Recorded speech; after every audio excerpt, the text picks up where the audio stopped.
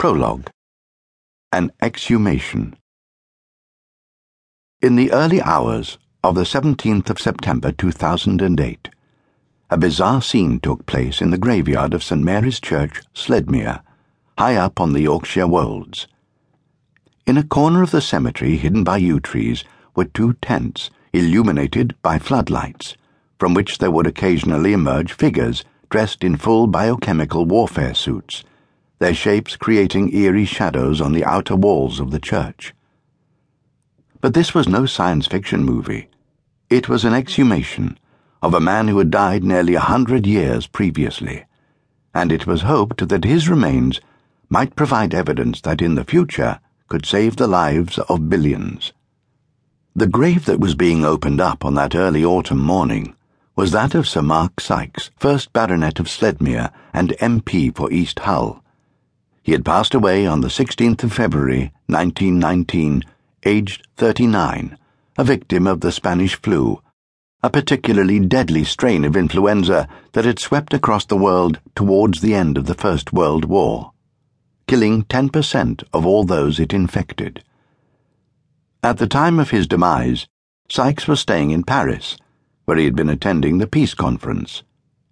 Had he been a poor man, he would have been buried at once nearby, the custom having been to bury victims of the flu as quickly as possible to avoid the further danger of spreading the virus by moving them. However, if a family could afford to pay for the body to be sealed in a lead coffin, a very expensive process, then it could be shipped home for burial, which is how Sykes came to lie and rest in a quiet corner of East Yorkshire rather than in a far-off Paris cemetery.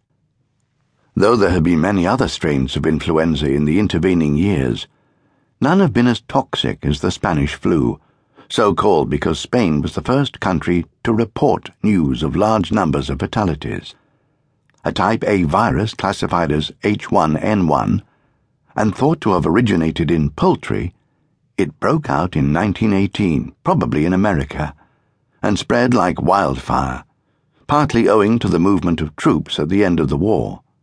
Its symptoms were exceptionally severe, and it had an extremely high infection rate, which was the cause of the huge death toll. What made it exceptional, however, was that unlike most strains of influenza, which are normally deadly to the very young and the very old, more than half the people killed by H1N1 were young adults, aged between 20 and 40.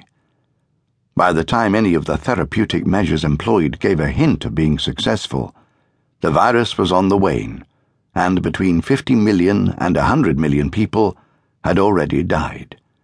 It was a death toll that has haunted virologists ever since. To this day, the great unanswered question about H1N1 is how this dangerous strain of avian flu made the leap to humans, one that has become even more urgent since the emergence in the 1990s of a yet more highly pathogenic virus, H5N1, first documented in Hong Kong in 1997. Using isolated viral fragments from H1N1 flu victims, of which there were only 5 examples known worldwide, mostly from bodies preserved in permafrost, scientists were able to reconstruct a key protein from the 1918 virus, called hemagglutinin. It adopts a shape that allows it readily to latch on to human cells, and its discovery went a long way to helping virologists understand how such viruses adapt to new species. It struck one of them, Professor John Oxford of Queen Mary University of London, that if modern methods of extracting DNA could derive so much information from frozen samples, then a great deal more could be extracted from soft tissue, such as might be found in a well-preserved body that had been sealed in a lead-lined coffin. He knew exactly the condition in which such a body might be found from photographs he had been shown of the freshly exhumed body of a woman who had been interred in a lead casket in the 18th century in a cemetery in Smithfield. "This lady was lying back in the lead coffin," he said, "with blue eyes. She was wrapped in silks and had been in that coffin for 200 years. She was perfectly preserved."